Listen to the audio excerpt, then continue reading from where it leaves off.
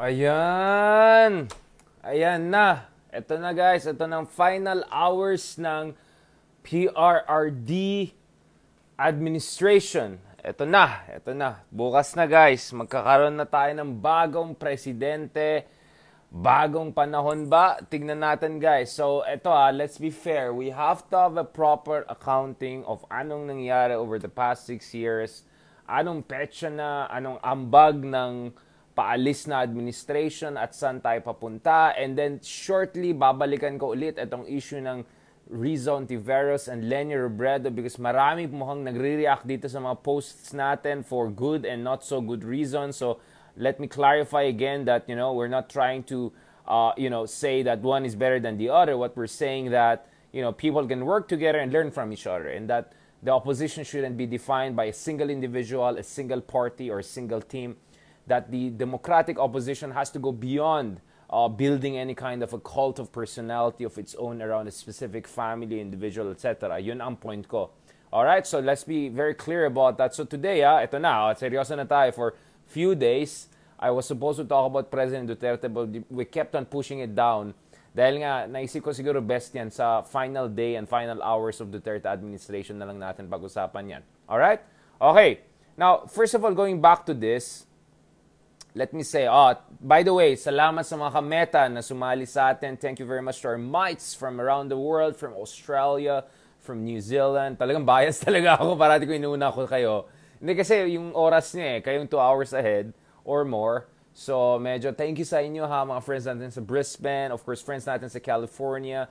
Hawaii, walang masyado Grabe ding time difference natin sa California, sa New York, sa East Coast, West Coast, of both US and Canada. Wala pa tayong masyadong friends na mga kafuego from Latin America. Tignan natin, baka naman, mamaya, mga Brazilian, Argentinian, Mexicanos, tayo mga kasama. Thank you din sa mga friends natin dyan from Europe. Eto na guys, alam ko in the, I don't know, move on, move forward mode tayo. But guys, sabi na nga nila, di ba? Ito. I'm not gonna use the Santayana one na sobrang gasgas na. Going back to Plato, di ba? Going back to Plato, supposedly ito yung sinabi ni Socrates, hindi natin alam kung totoo yan or hindi. An unexamined life is not worth living. So the idea is that life is only meaningful, or life is most meaningful, pag talagang inisip mo, ano bang ambag ko sa buhay? Ano bang nagawa ko? Bakit ko ginawa ito? Ano bang pwede kong gawin na mas maganda? Sino mga nasaktan ko? Anong pwede kong ayusin sa buhay? Anong mga magagandang bagay na nagawa ko sa buhay? Bakit dapat kampante ako? Bakit dapat I am at ease? Or bakit dapat hindi at kailangan ko bumawi sa universe? So, back in the day, the ancient philosophers called on us to examine our lives so that we can be the best version of ourselves. And the same thing applies, guys, pagdating dito sa ating politika, no? The same thing applies dito sa ating politika. If we want to understand saan tayo dapat pumunta bilang isang bayan, paano natin ayusin ang mga problema sa ating bayan, paano natin sukpuan itong problema ng korupsyon, ang katrapuhan, di ba? Paano tayo magiging first world country, di ba?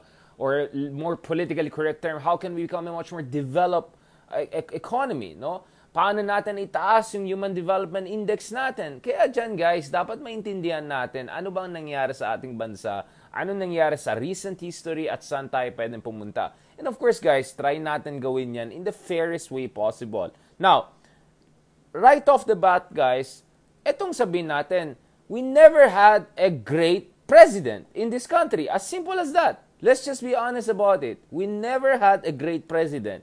Kaya nga tayo nasa ganitong kalagayan. Dahil at best we had good transitional leaders or well-intentioned leaders or initially well-intentioned leaders and then later on naging trapo leader. Kaya nga tayo nandito. Because kung titignan natin yung ating mga kapitbahay or yung mga bansa na successful today, they had at least 1 or 2 transformational leaders, great presidents, great prime ministers, which made their country what they are today, no? So, pwede mo sabihin sa Korea, for instance, and when I say great, guys, great doesn't mean morally perfect and anghel, hindi. Great in the sense that yung structurally na-transform yung kanilang bansa, no? So, in the US, for instance, and one of my favorite guy, I mean, you can see already, right? This guy here, right? Abraham Lincoln, right? Abraham Lincoln was a great leader. dahil he went against the convention of the era. He risked his life, eventually was killed for that, by going against the institution of slavery that was a mockery of America's Constitution and its claim to being a democracy. Andyan yan sa saligang batas ng Amerika na bawat tao may inalienable rights, diba? Meron tayong inalienable rights. And the idea that someone who's dark skin is not treated the same way or is a slave is an abomination for any country that claims to be a democracy. Kaya nga si Abraham Lincoln na-risk niya yung buhay niya para mawala itong institution ng slavery. It took a civil war to kind of move things in the right direction, pero alam natin hanggang ngayon hindi pa naayos ng Amerika. Andun pa rin yung legacy ng slavery and racism. Alam natin yan, tayong mga Asyano, mga tao na hindi puti na pumupunta sa Amerika, naranasan po natin ang diskriminasyon, iba't ibang klase ng diskriminasyon. Alam po natin yan. At itong problema ay parang lumala pa sa recent years. Anti-Asian racism, andun pa rin yung, kaya nga may Black Lives Matter because of abuse against African Americans, especially male African Americans. So, itong sinasabi. But nonetheless, Abraham Lincoln was a great leader. In his time, he only had how many years, guys? 4 or 5 years in power. In that 4 to 5 years, he changed the direction of his country, right? Transformational leader. I can also talk about the two Roosevelts. Theodore Roosevelt, to introduce anti-monopolistic practices, anti-monopolistic laws. Kaya na-breakdown niya yung octopus ng Standard Oil. Ito yung mother of all big oil companies. Ito yung Rockefeller, the first Rockefeller. I can talk about FDR, the other Roosevelt, a distant relative, who came with the New Deal and created a modern welfare state for Americans and helped to create a middle class and help America to defeat Nazi Germany and Imperial Japan. So I can go on and talk about these great leaders in America. We can talk about also great leaders in other countries. In Germany, for instance, I can think about, not very democratic, but someone who made Germany the power that it became by the end of the 19th century, Otto von Bismarck. Otto von Bismarck is the ultimate centrist, right? A guy who would pick up ideas from right and left. And Otto von Bismarck is the reason why meron tayong pension system nowadays. It's the reason why we have the rudimentary ideas of pension, of social welfare system, etc. But Otto von Bismarck was not a progressive Democrat. He had an aristocratic background. Hindi naman yung ka. But, so he was not a progressive guy, but at the same time, he brought a lot of progress. And he was a very decisive guy. Kaya he was able to bring Prussia together and make Prussia a massive force in Europe after spending centuries on the sidelines of European politics. And if you look at Angela Merkel, the latest great leader that Germany produced, I think she has also learned a lot from Bismarck. But of course, giving it a much more modern 21st century twist. It's kind of a proactive, centrist, unifying leader. Unity. Totoo, si Bismarck literally nag-unify ng mga Germanic people, right? By beating the Austrians, etc. And also beating the French later on, including Napoleon III. Now, I can go on and on. I mean, in Korea, of course, it's a kind of contentious issue because on one hand, you have had a number of very good democratic leaders in recent decades, no, na nag-contribute sa democratization ng bansa nila and bringing human rights and democracy. At the same time, guys, meron din silang dictator in the person of Park Chung-hee, whose daughter, Park Geun-hye, became the leader of Korea not long ago and impeached, of course. And Park Chung-hee was assassinated by some of his aides. Park Chung-hee was a brutal dictator. At the same time, Park Chung-hee also contributed to the emergence of all of these conglomerates, Hyundai, Samsung, all of them. Bakit sila ganun kagrabe? Because Park Chung-hee forced their trapos, their oligarchs, to become electronic manufacturing giants. Kumbaga, parang tinutukan sila, umayos kayo, huwag kayo magkatrapuhan, gawa kayo ng world-class electronics, etc. Susuportahan ko kayo. Pero kung hindi kayo maayos, palpak kayo, tatanggalin ko kayo. So the chaebols that we see today, Hyundai, Samsung, etc., these are the winners of a very Darwinian struggle among all of these oligarchs that Park Chung-hee forced to become massive manufacturing industries and also the engine of economic growth of South Korea. So if you look at it, South Korea and the Philippines, halos ka-level tayo up until early 1960s. By the 1980s and 90s, napag-iwanan tayo ng malayo. Malayong-malayo ng Korea by that time, right? And they were already starting to create their first cars, yung Kia Pride car, remember that? Na pinagtatawanan dati, and now look at Korean cars, nasaan sila. So I can go on and on and on about a lot of great leaders. Again, great doesn't mean angelic or walang bisyo or walang ganon, but people who were transformational. So in Singapore, they have Lee Kuan Yew. In China, they got Xi Jinping. Deng Xiaoping. They got Deng Xiaoping. In Malaysia, I can say Mahathir. Again, they could be. In Thailand, I would say Thaksin, despite being a populist and creating a lot of mess, he also helped the country to develop its rural areas. So, I mean, I can go on and on and on and name a lot of these leaders. And then they're like fake great leaders. Pag-great lang, yung pala, kapalpakan lang, sugut-sugut sa kapitbahay, yung pala talong-talo sila ngayon, sanction yung bansa nila. Yan, may marami rin mga fake or megalomaniac kinds. Pero let's be honest, we never had that kind of leaders. Kaya nga, never tayo nagkaroon ng global industries na talagang, I mean, we could have had that, guys. We could have had that. We're not even Thailand or Vietnam. I mean, Thailand is the seat of, it's like the Detroit of Asia. Dito alam mo yung mga pag bumili ka ng siguro mga kotse na Toyota, Honda, etc. Marami dyan gawa lang sa Thailand yan. Hindi naman sa Japan yan eh. Or ngayon, bili ka ng mga damit, etc. Purong Vietnam ngayon yan. Ba't yung mga super branded? We never had the kind of great leadership. That's why, kahit mga katabi lang natin sa Southeast Asia, medyo napag-iwanan tayo, di ba? So, let me be very clear about that. Yung issues about extrajudicial killings, issues about corruption, matagal na yan, guys, sa ating bansa. The question is, kanino lumala? Kanino naging mas grabe? At sino naman nag-effort naman para ayusin ng konti? So, I don't buy this kind of debates whereby, yung presidente ko, anghel, yung presidente mo, demonyo. Ayoko nang ganun, guys. Kasi let's be honest, we never had great leaders, great presidents. Kaya nga nandito tayo. We have had great thinkers. We have had great revolutionaries. We have had great scientists, teachers, great citizens. That's true. But for some reason, wala. Pinatay si Padre Burgos. Pinatay si Jose Rizal. Di ba? I mean, wala rin. We were deprived of those great. Pinatay si General Luna. Di ba? So, wala. Na-deprive talaga tayo ng great leaders. And some would say maybe Manolo Quezon could have been a great leader if Second World War didn't happen. Probably, and if he didn't have an untimely death. No? So, siguro if Manuel Quezon, there was no Second World War, he took charge, he could have been kind of like our version of Jawaharlal Nehru, who was the kind of the grand Prime Minister of India in its initial decades of emancipation of independence. So, let's just be honest about it, guys. Kaysa mga ipapataas mo yung gusto mong presidente tapos ibababa mo yung isa para lang gumanda yung isa, let's be honest, all of them nandito, right? We never had leaders who are here, right? We never had that. But, does that mean that forever tayo dapat ganun? Hindi. Kasi kaya nga, kung na-examine natin na mabuti, ano yung kakulangan ng mga dating presidente at dating leaders natin, at saan naman sila naging tama, perhaps in the future, we can elect leaders who can become truly great, right? And on the incoming president, let's see. As I said, I'm keeping an open mind, but at the same time, wide open eyes, right? So if there are good things, I'm gonna credit it. If may kalokohan, we're gonna point it out, right? But speaking about this, so let me first provide that preface.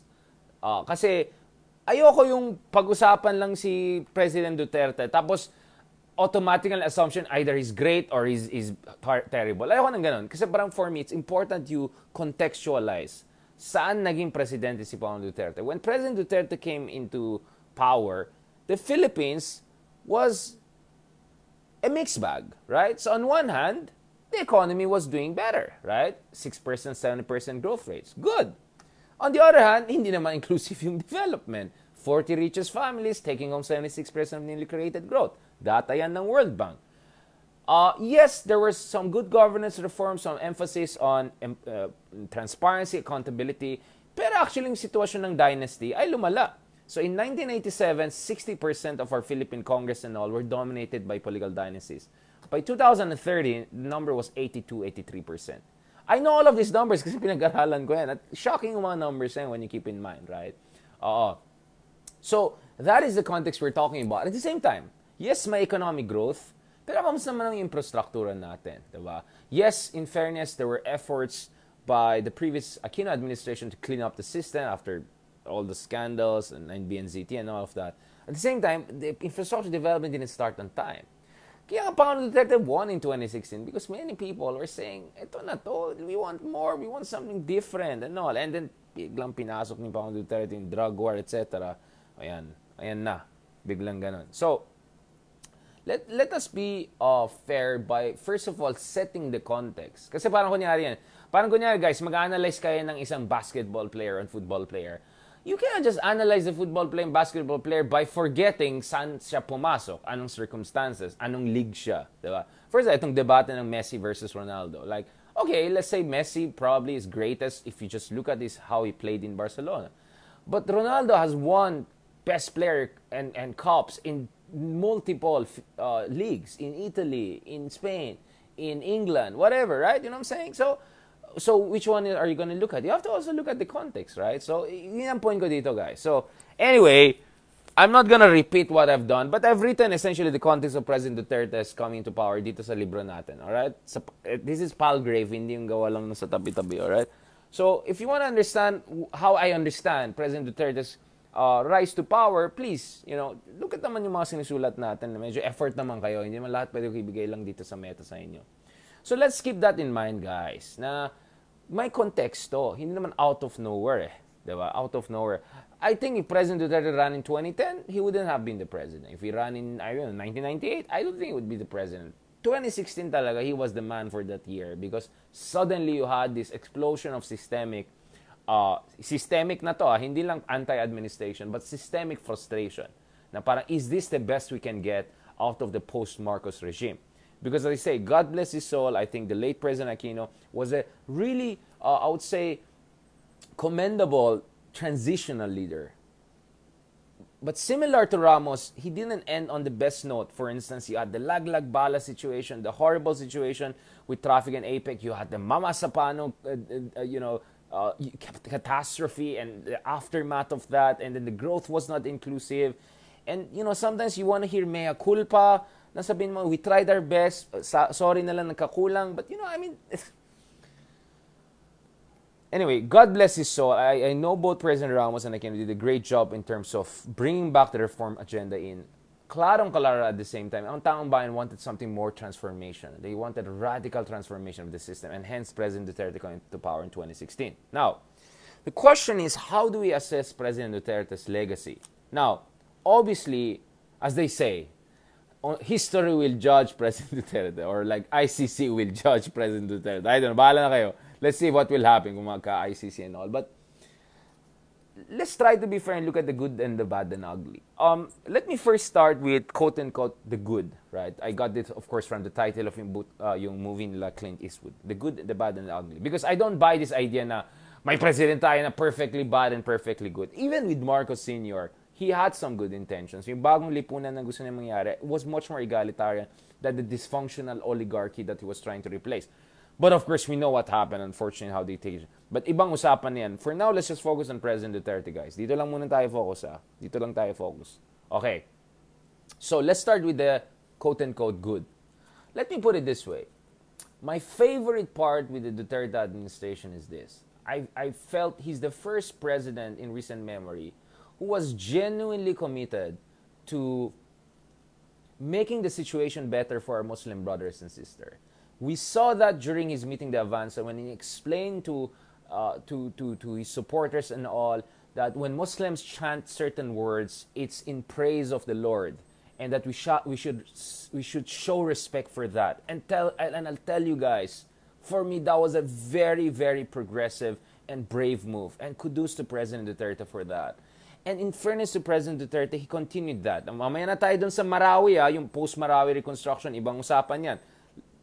Please, okay guys, let's be fair. And in fairness to Pangulong Duterte, he was the only candidate I remember in 2016 who said na itutuloy niya itong peace process at saka itong BARM plans na fell into pieces after the Mamasapan, right? So in fairness to President Aquino, 2012, there was the deal with MILF, and then we were moving towards creating peace, and then the Mamasapan happened. So, but in 2016, while many of the other candidates were getting into this almost xenophobic rhetoric against our brothers and sisters in Mindanao, President Duterte stood there and said, no, kapatid natin sila, at they deserve redress. And for historical injustices. For me, kudos to you, President Duterte. That was a sincere move. You expended political capital. You used your bully pulpit for the good cause, because we can never be a full nation if part of our population doesn't feel they belong or they don't get redress for historical injustices. Now, I'm not going to get into this long discussion about ano nangyari sa Mindanao, the disposition of land of our Muslim brothers and sisters. But in fairness to President Duterte, he continued the good process that started with Cory, with Ramos, and then it reached a very promising point with Aquino, that 2012, 2011, 2012, that peace negotiations with MILF. And then President Duterte continued that. And then we had the referendum. Kaya nga I called the referendum for BARM, no? Yung Bangsamoro Autonomous Region, no? As the highest, the finest hour of President Duterte's term. And for me, guys, that was huge. That was huge. Kaya marami ako nami-meet ng mga kapatid natin ng mga Muslim, mga kapatid natin na galing sa ibang bansa, yung mga Malaysia, Indonesia, mga kapatid natin dito na Muslim. Tuwan-tuwa sila kay Tatay Digong because finally they felt there is a president there who understands them. Again, as I said, there are huge concerns with how the Marawi operation was conducted. Did the Marawi situation have to happen to begin with? Was the intelligence properly acted upon? We can debate about that. The reconstruction of Marawi, yes, malaking problema yan. Andun po tayo sa Marawi in 2019. Nakausap po natin mga komunidad on the ground. Naintindihan ko po yung frustration natin mga kapatid.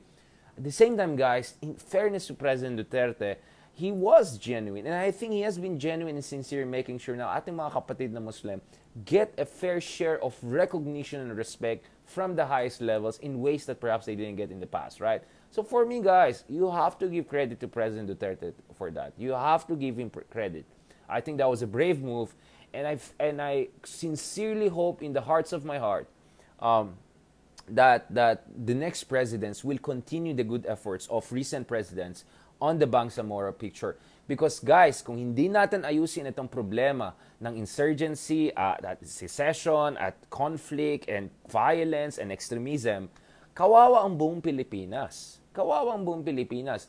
Forever na tayo bogged down sa domestic conflict, hindi natin matugunan yung mga problema ng ating bansa pagdating sa ating karagatan, pagdating sa West Philippine Sea, external security. Kaya nga napakahina yung military natin kasi for the past 50 years, purong domestic insurgency lang focus. We have to focus externally. We have to focus on Air Force, on Navy, etc. Which brings me to the second point. Again, in fairness to President Duterte, he continued the efforts, yung AFP modernization, revised AFP modernization act ni Pangulo Aquino, which started essentially 2012. Pangulo Aquino, hindi lang salita, nag-invest siya ng $1 billion in that. We got the FA-50 fighters under Aquino, so huwag tayo mag-credit grabbing and bastusan. But President Duterte's administration continued that. Kaya nga meron na tayong mga bagong frigates. Sana soon magkaroon tayo ng fourth generation fighters. We just signed an agreement with our allies in Korea to get new advanced frigates. Pang Samsung yan eh. Hyundai, di ba? Parang Hyundai defense industry wing nila. So many good things have happened on that front, guys, too. And we're also developing our domestic defense industry. I think that's really, really good. And I'll tell you guys, ito. May point naman si Pangulong Duterte. Masyado tayong dependent talaga sa Amerika over the past 100 years. Let's be honest about it, guys.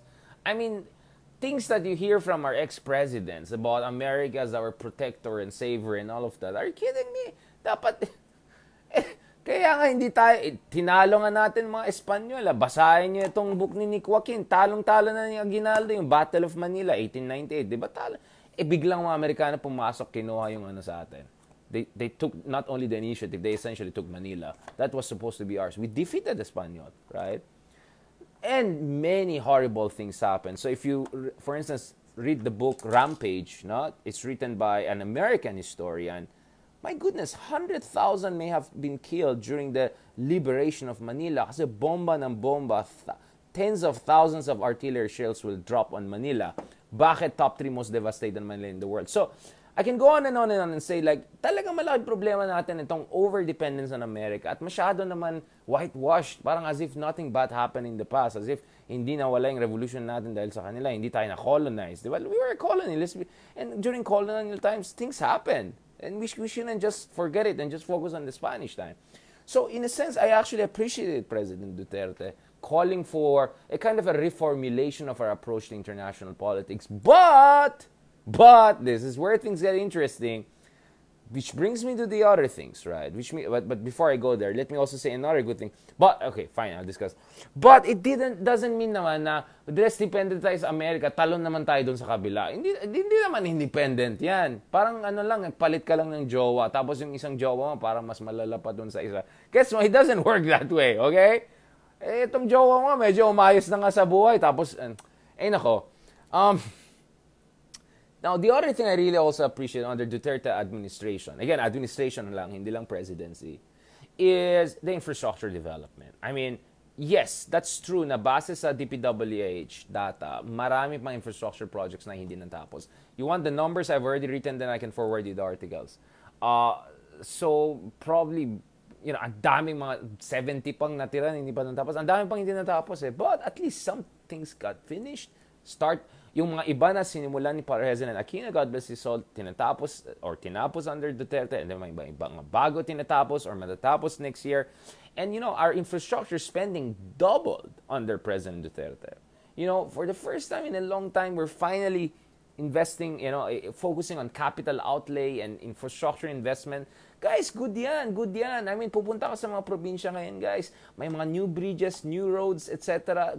Growth has been dispersing across the country. So you have to be fair about that, guys. Yung mga ganon. Now, so, again, there's some, okay. And let me also tell you this. Having a president that doesn't come from those big, I don't know, families, elite and all. Yes, I mean, Duterte, of course, has his own, he's the elite in Davao. But in terms of Imperial Manila elite or Luzon elite or national elite, someone from the outside coming in makes you think, maybe it's doable in the future. We can have someone way better also from the outside becoming our next president, right? So in a way, it also opened up the space. But now let's go to the not so good part. Again, so as I mentioned a while ago, as I said, it's one thing to call for independence from America. It's another thing to suddenly go and say, I love China, Putin is my idol, yung mga ganon. And then, nakita natin, may pagka-neophyte talaga. May pagka-rookie hour na naman tayo, amateur hour na parang, puro mga, yung 24 billion na promise sa atin nila, nasan na? Nasan na yung mga infrastructure project ng I see Japan, I see Korea probably, but where the big ticket Chinese infrastructure investment? Show me. No, not yung mga bridge lang sa Pasig na inayos, tapos purong Chinese company lang gumawa nun. Yung tipong 4 lanes, tapos 2 lanes, tapos 4. Hindi yung mga ganun. Yung totoong billion-dollar big ticket infrastructure investment, nasaan? Show me nga. Kaya nga sabi ko, parang pledge trap ang nangyari, hindi death trap eh. Pangako si tatay mo, love ko kayo, di ko na yung arbitration award, awahin ko na Amerika, tapos wala. Ayan tayo eh. Tapos of course, today, nalaman natin yung sitwasyon sa Rappler, yung sitwasyon sa ABS-CBN, etc. I mean, again, I am not gonna take a legal stance on the issues because I'm not privy to the legal debates, etc.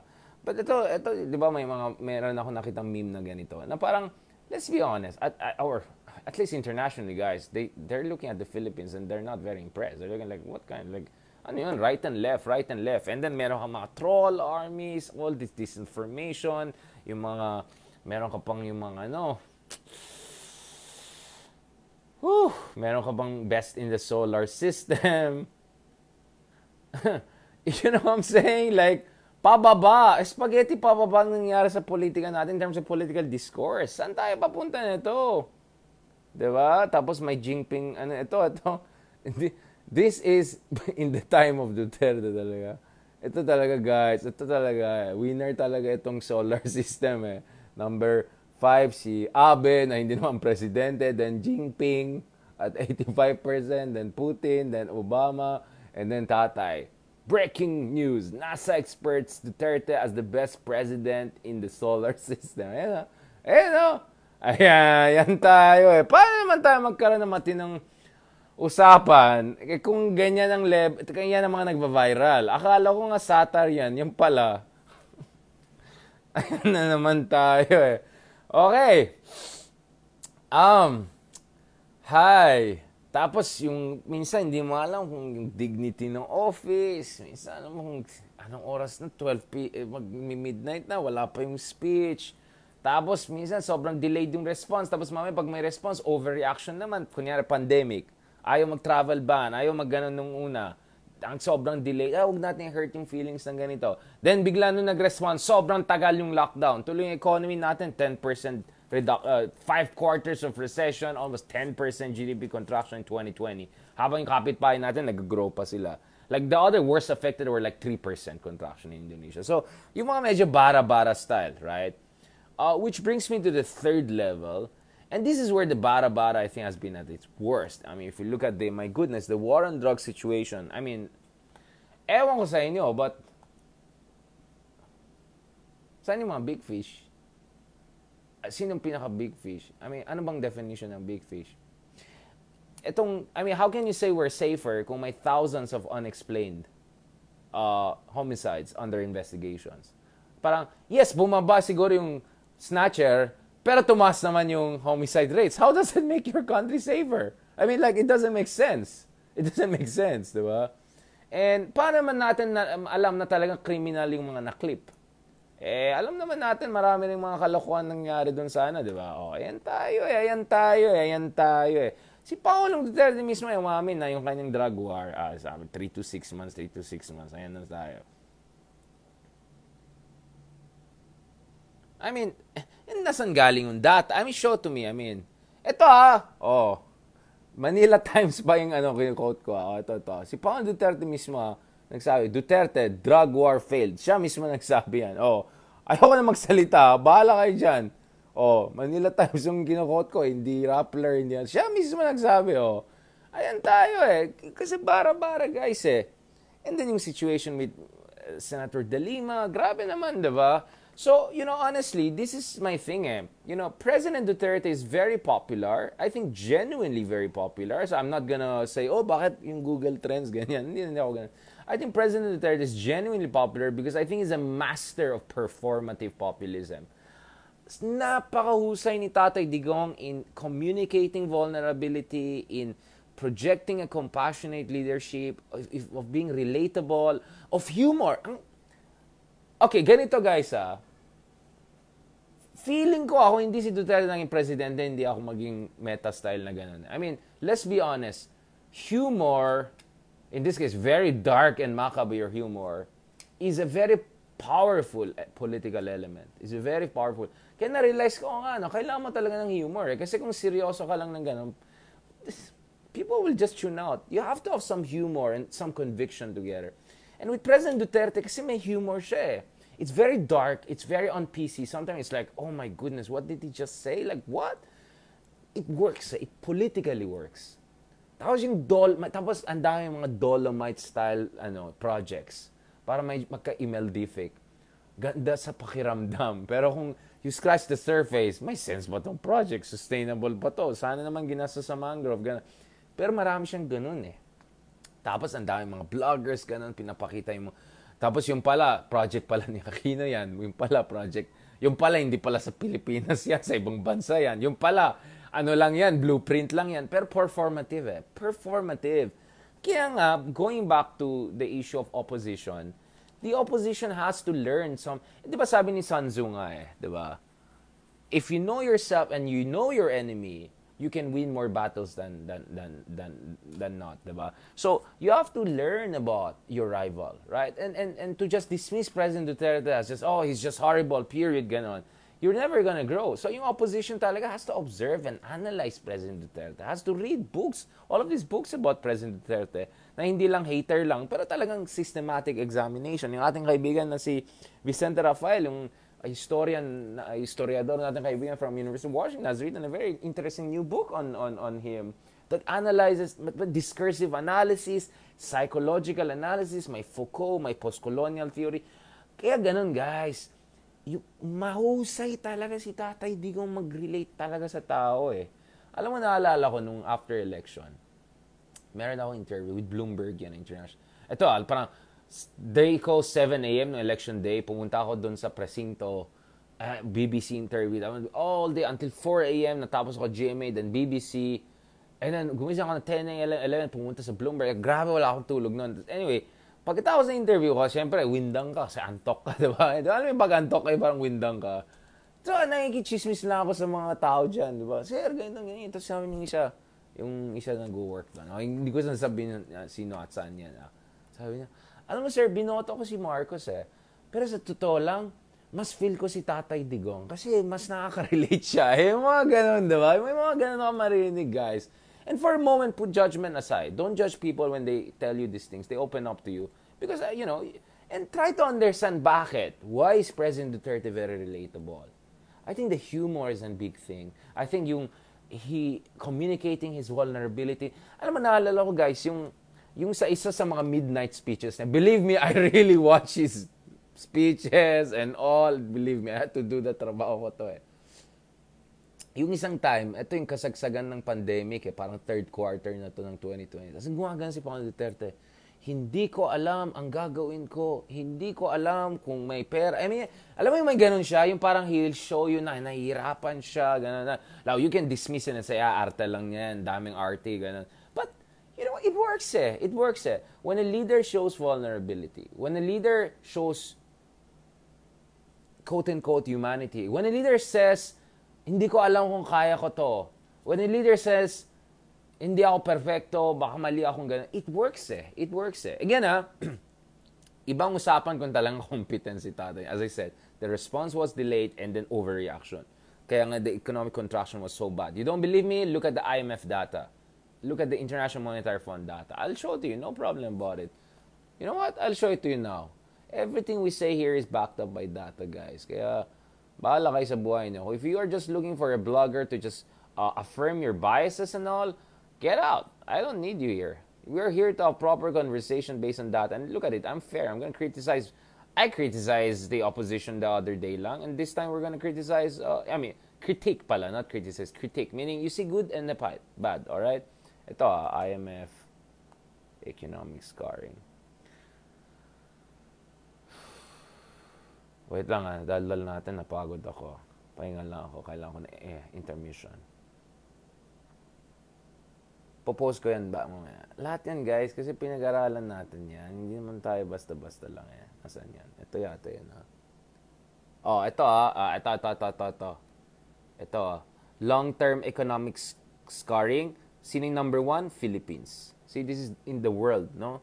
Number 2 is India. Number 3 is Argentina. Number 4 is Mexico. Nandiyan na naman yung mga kafuego natin. Ayun yung data dito. Ipopost ko dyan. Bakit yung Philippines ang most affected in the world? According dito sa IMF data na yan, in terms of loss, productivity, and growth potential. Di ba? Kung best data in the world, dapat di ganyan, di ba? So at the same time, be fair, hindi naman niya kasalanan yung pandemic. At the same time, sana naman the management could have been better. No, but my point is, politics kasi, guys, is not only technocratic competence. Hindi lang CV eh. Politics is charisma. Politics is performativity. Lalo yung panahon ngayon. Politics is about perception management. Politics is about being relatable, compassion, understanding, or at least that's the people's perception of you. Kasi leadership, guys, hindi lang IQ yan eh. Hindi lang braso yan. Hindi lang siga-siga yan eh. EQ din yan eh. Yung nababasa mo yung crowd. You know, when I realized when President Duterte has really political EQ, naalala ko yung isang speech niya sa Malacanang. Parang completely hindi related doon sa event. Parang parang ito yung event.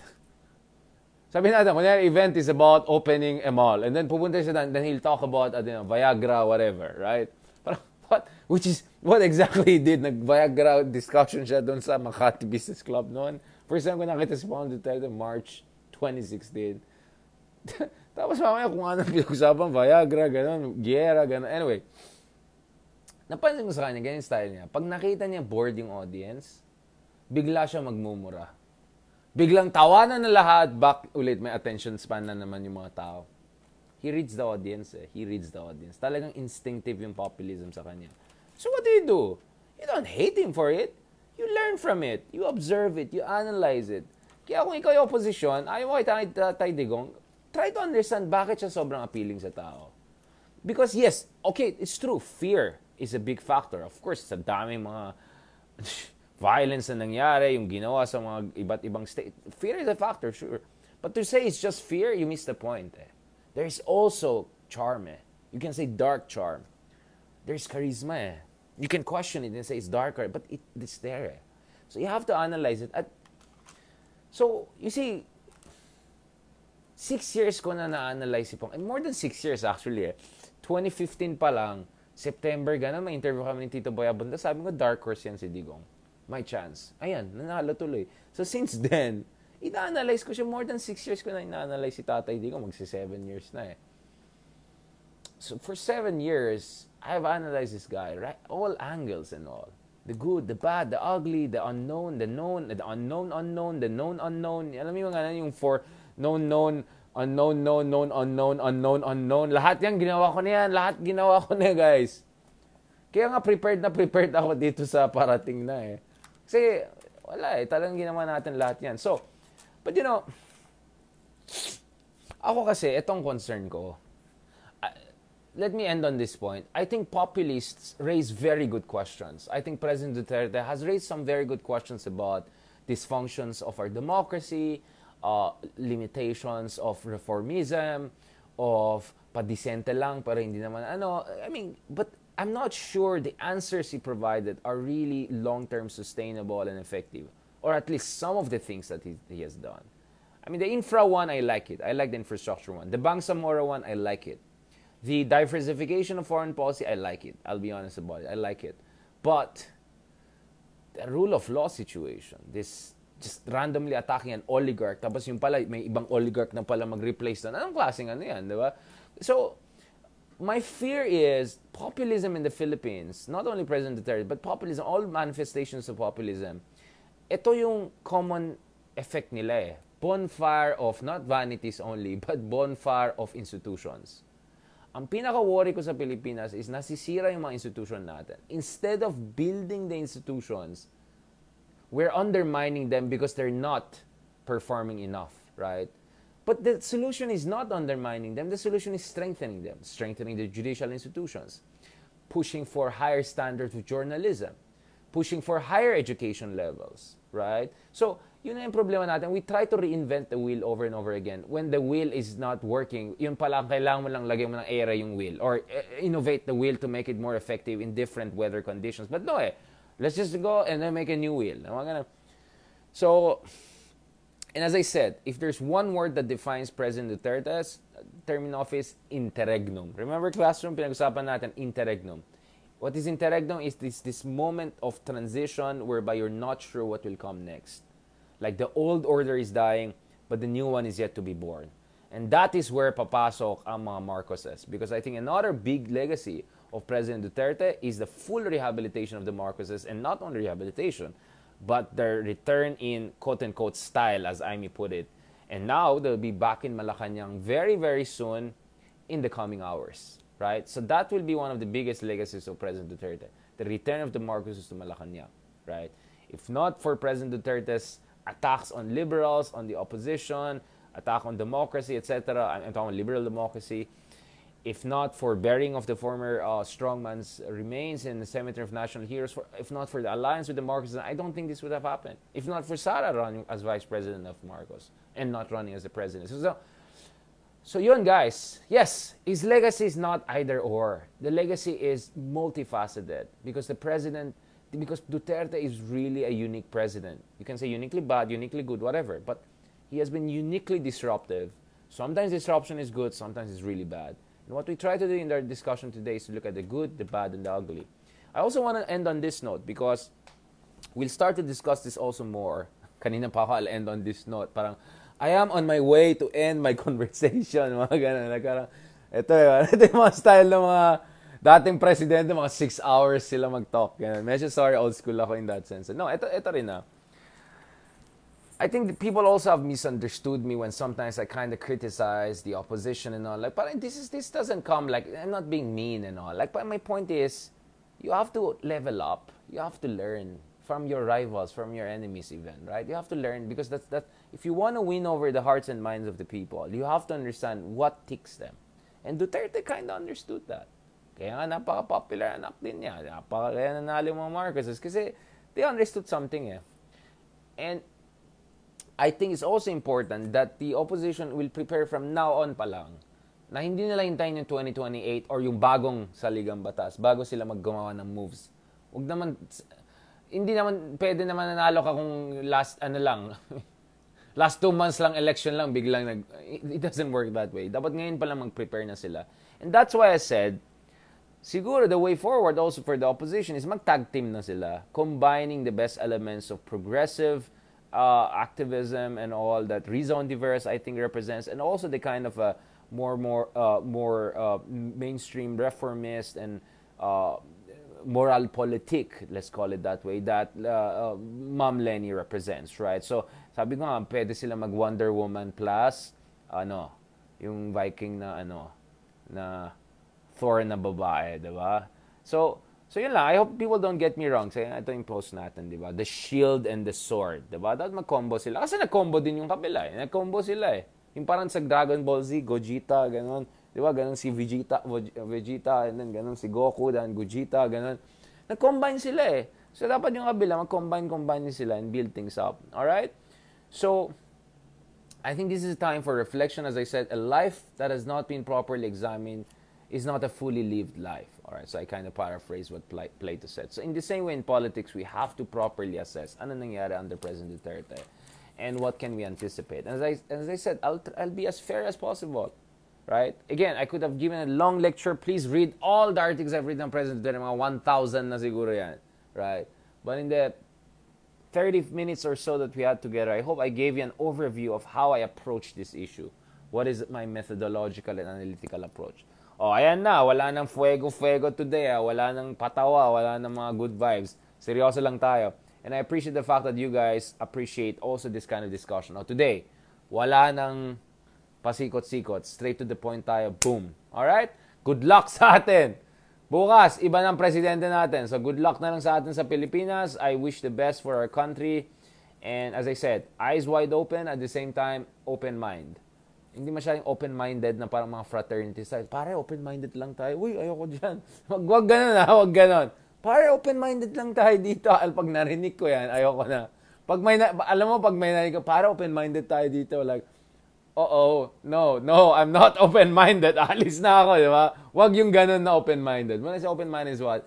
Na palawakin yung horizons of analysis and imagination and try to learn from different countries, from different sides. Kaya sabi ko, parang opposition, for instance, tingin kayo sa Amerika, France, hindi naman tayo, anong katulad nila eh. Tingin kayo sa Latin America, sa Colombia, Chile, yung mga katulad natin, baka may matutunan pa kayo. Alright? Maraming salamat ating mga kameta, ating mga ka-fuego. Eto na. So, officially, this will be the last meta under President Duterte. So, kailangan natin mag-reboot for a different administration. Alright? So, ito na huling meta natin under President Duterte. God willing, tuloy-tuloy itong meta natin under a new president. So, it's been a journey, guys, breaking down outgoing President Duterte's term, legacy, impact, everything over the past 6 years or so. And I look forward to having this conversation with you guys and continuing our dialogue and learning from you guys. Believe me, I look at your comments. Ayan, yan na, nagsisimula na yung mga alaskador, nagtatrash talk na. At yun nga eh, if the opposition doesn't want to become a permanent opposition, they have to also up their game, up their analysis, up their meta. Magme-meta dapat sila. Alright, yun lang. Okay? So, thank you very much, guys, for being there. Thank you for supporting us. Believe me, alam ko yung iba tingin sa akin, mayabang, ganito. Pero ano ko lang yan, pang alaskador ko lang yan sa mga trolls na iba. Para lang hindi nila tingin na. Kasi hindi ako magpakabait lang na, hey, hindi ako ganon. Asaran tayo, sige, let's go. Tignan natin sinong mas alaskador sa atin dalawa. Okay? Huwag niyo akong subukan. Alright? Pag nag-roar ako, ayan na tayo eh. But we're serious at the end of the day. We want to have a proper conversation here. And believe me, I didn't expect this kind of support that we're getting all around the world. Maraming salamat. I appreciate everything, every star, every comment, every like, every heart, sige, even yung mga troll na alam ko deep inside mahal nila ako. Alam mo yung mga parang hater fan, mga ganon, or fan hater, mga ganon, di ba yung mga secret fan. Sige na nga, thank you na rin sa inyo. Thank you sa inyong lahat. Alam ko rin marami nakikinig sa atin ng mga people in the business sector, people in the government, nakikinig sa atin. Alam ko yan. Marami mga nagme-message sa akin, yung pala biglang congressman nakikinig sa atin, biglang ganito, sa kabinet. I know. I'm very aware. And believe me, I haven't changed anything. I mean, I'm just being myself, guys. I'm not trying to adjust to anyone because napaka-diverse naman yung audience natin. Meron tayong Gen Z, but not as much perhaps. We have a lot of millennials. We have boomer generation, a little bit of boomer. Marami tayong supporters na boomer and millennial. Gen Z, I'm still working on that. Siguro kulang pa yung pagka-Zadi natin or BTS natin, so we'll work on that. Pero thank you very much, guys. Thank you very much. I really appreciate this time and these moments we have had together. So this will officially be the final meta we have under President Duterte, and looking forward to our metas and different kinds of conversation under the succeeding administrations. And not to mention everything under the sun. Hindi lang Pilipinas, hindi lang politika natin kasi minsan nakakadismaya, nakaka-stress. At alam ko naman, yung iba naman na-hurt sila kasi katotohanan yung sinasabi ko na medyo maganda at ayaw nila marinig yan. So, I will not overdose you with truth bombs, alright? And proper analysis. Kasi alam ko gusto ng iba junk food eh. Gusto niyo mga junk food, yung mga manonood kayo ng vlogger tapos binabastos yung iba, tapos nagbabastusan. Alam ko yan ang gusto ng iba dyan eh. O, doon na lang kayo. Basta dito, fuego tayo. Fuego, Zadi, analysis. Alright? Seryoso. Okay? Any questions, guys? Thank you. Magta-thank you na tayo. Ito na, Zadi na, see? Zadi na talaga. Ano natin mabasa. Thank you, John. Ito si Nixon Corpus, tuwan-tuwa talaga sa mga Duterte legacy natin, pero boy libre pa rin. Hindi pa rin nag-kape sa coffee shop. Thank you kay Mitch. Thank you kay Mitch. Oh, may TikTok naman ako eh. Doon na ako nag-reach out sa Gen Z. Ayan. Thank you kay Esme Apale. Is that correct? Or Apale? Thank you very much for your support. Thank you very much. Thank you kay Josephine Suarez. Ayan. Ayan yan. Reliable din natin yan. Nawala ata si Josephine ng isang araw Hindi siya Team Live. Ayan. Mga taga-Team Live. Thank you kay Maria Esmeralda.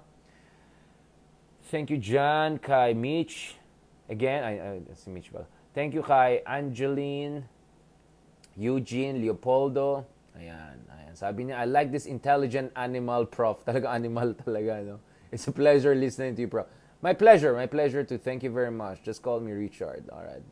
Mga title. Thank you kay Ja Brillantes. Yan. Praying for good governance. Thank you, John. Kay Alan De Dios. Thank you very much. Thank you kay Mirth Nepomuceno.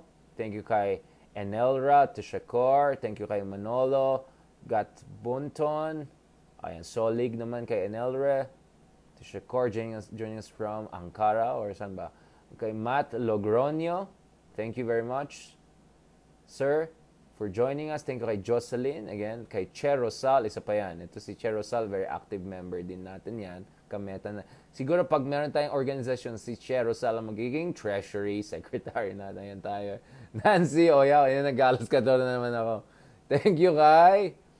Ayan. Ay, wala na i-thank you. Ay na, thank you naman kay Ria Cruz. I believe the opposition is frustrated and the same narrative isn't working as expected. Kaya nga kailangan ng reboot talaga yung opposition, di ba? Thank you kay Alma Figueredo. Thank you. Thank you very much. Thank you kay Eugene. Ayan. Thank you kay Moises Baron III. Wow, talagang ano natin Romnick Nuay. Thank you very much, sir. Thank you kay Josie Jubelag. Thank you very much. Very kind of you. Thank you kay bonfire of institutions. Yeah, that's a term that actually Randy David used once, and then via a colleague who recited it, Dr. Nicole Corato. It did stick with me. Yeah, I think it's very true and expressive of what's happened in our countries. Kay Michael Tew, thank you very much for your support. It's very kind of you. Thank you kay Cyril Sayo. Ayan. And alam mo ang pinapanood ko ngayon, pang yung Peaky Blinders, yan. Medyo interesting yan. Tsaka yung forma na gangster, yeah. Bong Panyales, yan. Thank you very much kay Lisuk, kay James Manlangit, kay Mel Rowell Kabangon, yun, no? Yan. Supporter din natin. Kay Jen Aquino, thank you very much for your support. Kay Eugene, ayan, si Eugene ulit, talagang mabait yan. Rosie Peñas, thank you very much po. Kay Ivy Garcia, thank you for your support. Thank you sa inyo. Ayan, thank you kay mga friends natin from California, from Toronto. Talagang para tayong radio station dito. Para pwede tayo, alam mo, yung style niya na yun, si Percy Lapid ba yun? Yung parang radyo lang siya, tapos parang binivideo lang niya. Pwede rin, ha? Yan, thank you kay Maria Esmeralda. Pwede ba? Tama yung sinabi ni Mark Gamboa. I mean, you can be creative about this. Hindi mo naman kailangan mag-blogger mode na trashy blogger, ganun, to get attention. Senan Makalala, thank you very much for your support. Shout out dyan kay Lolas, to family and loved ones around the world, to my cousin in Espanya, in Australia, around the world. Yan. Bara-bara. Huwag niyong pagtawanan yung bara-bara ko. Alright? Ayan tayo. Kay Robin Juan, thank you very much for your support. Jen Aquino. Ayan, yung support of Jing Santos, Dante Movilla. Thank you po. Ayan. Thank you naman dyan. Thank you, dyan. Alright, dito tayo sa latest. Ayan, thank you kay. Ayan, si Mitch, mabait talaga yan. Si Dian Liasos. Yan. Okay. Ang daldal ko pala, ang dami ko palang nasabi. Ang dami palang comments. Like 1,000 na yate. Ang daming comments pala. Yan. Ayan na si Nixon. Critic lang, ha. Ano na, Nixon? Bili ka ng kape? Ano na? Kakape ka na, Rinda. Ang dami mong comments. Ang dami mong kuda. Daming hanash. Thank you kay Lani Enrique. Ito yung talagang daming hanash. Pero yung pala, no? Boy Tambay. Brillantes, thank you very much for your support. Ayan na. Kay Johan Sales, Dewi Elma, Jella. Ayan na, si Jella supportive din sa atin. Kay Joy Robles, thank you po. Ayan, talagang mga mahal niyo talaga ako, no? I can feel it, guys. Okay. Salamat, guys. Back to work.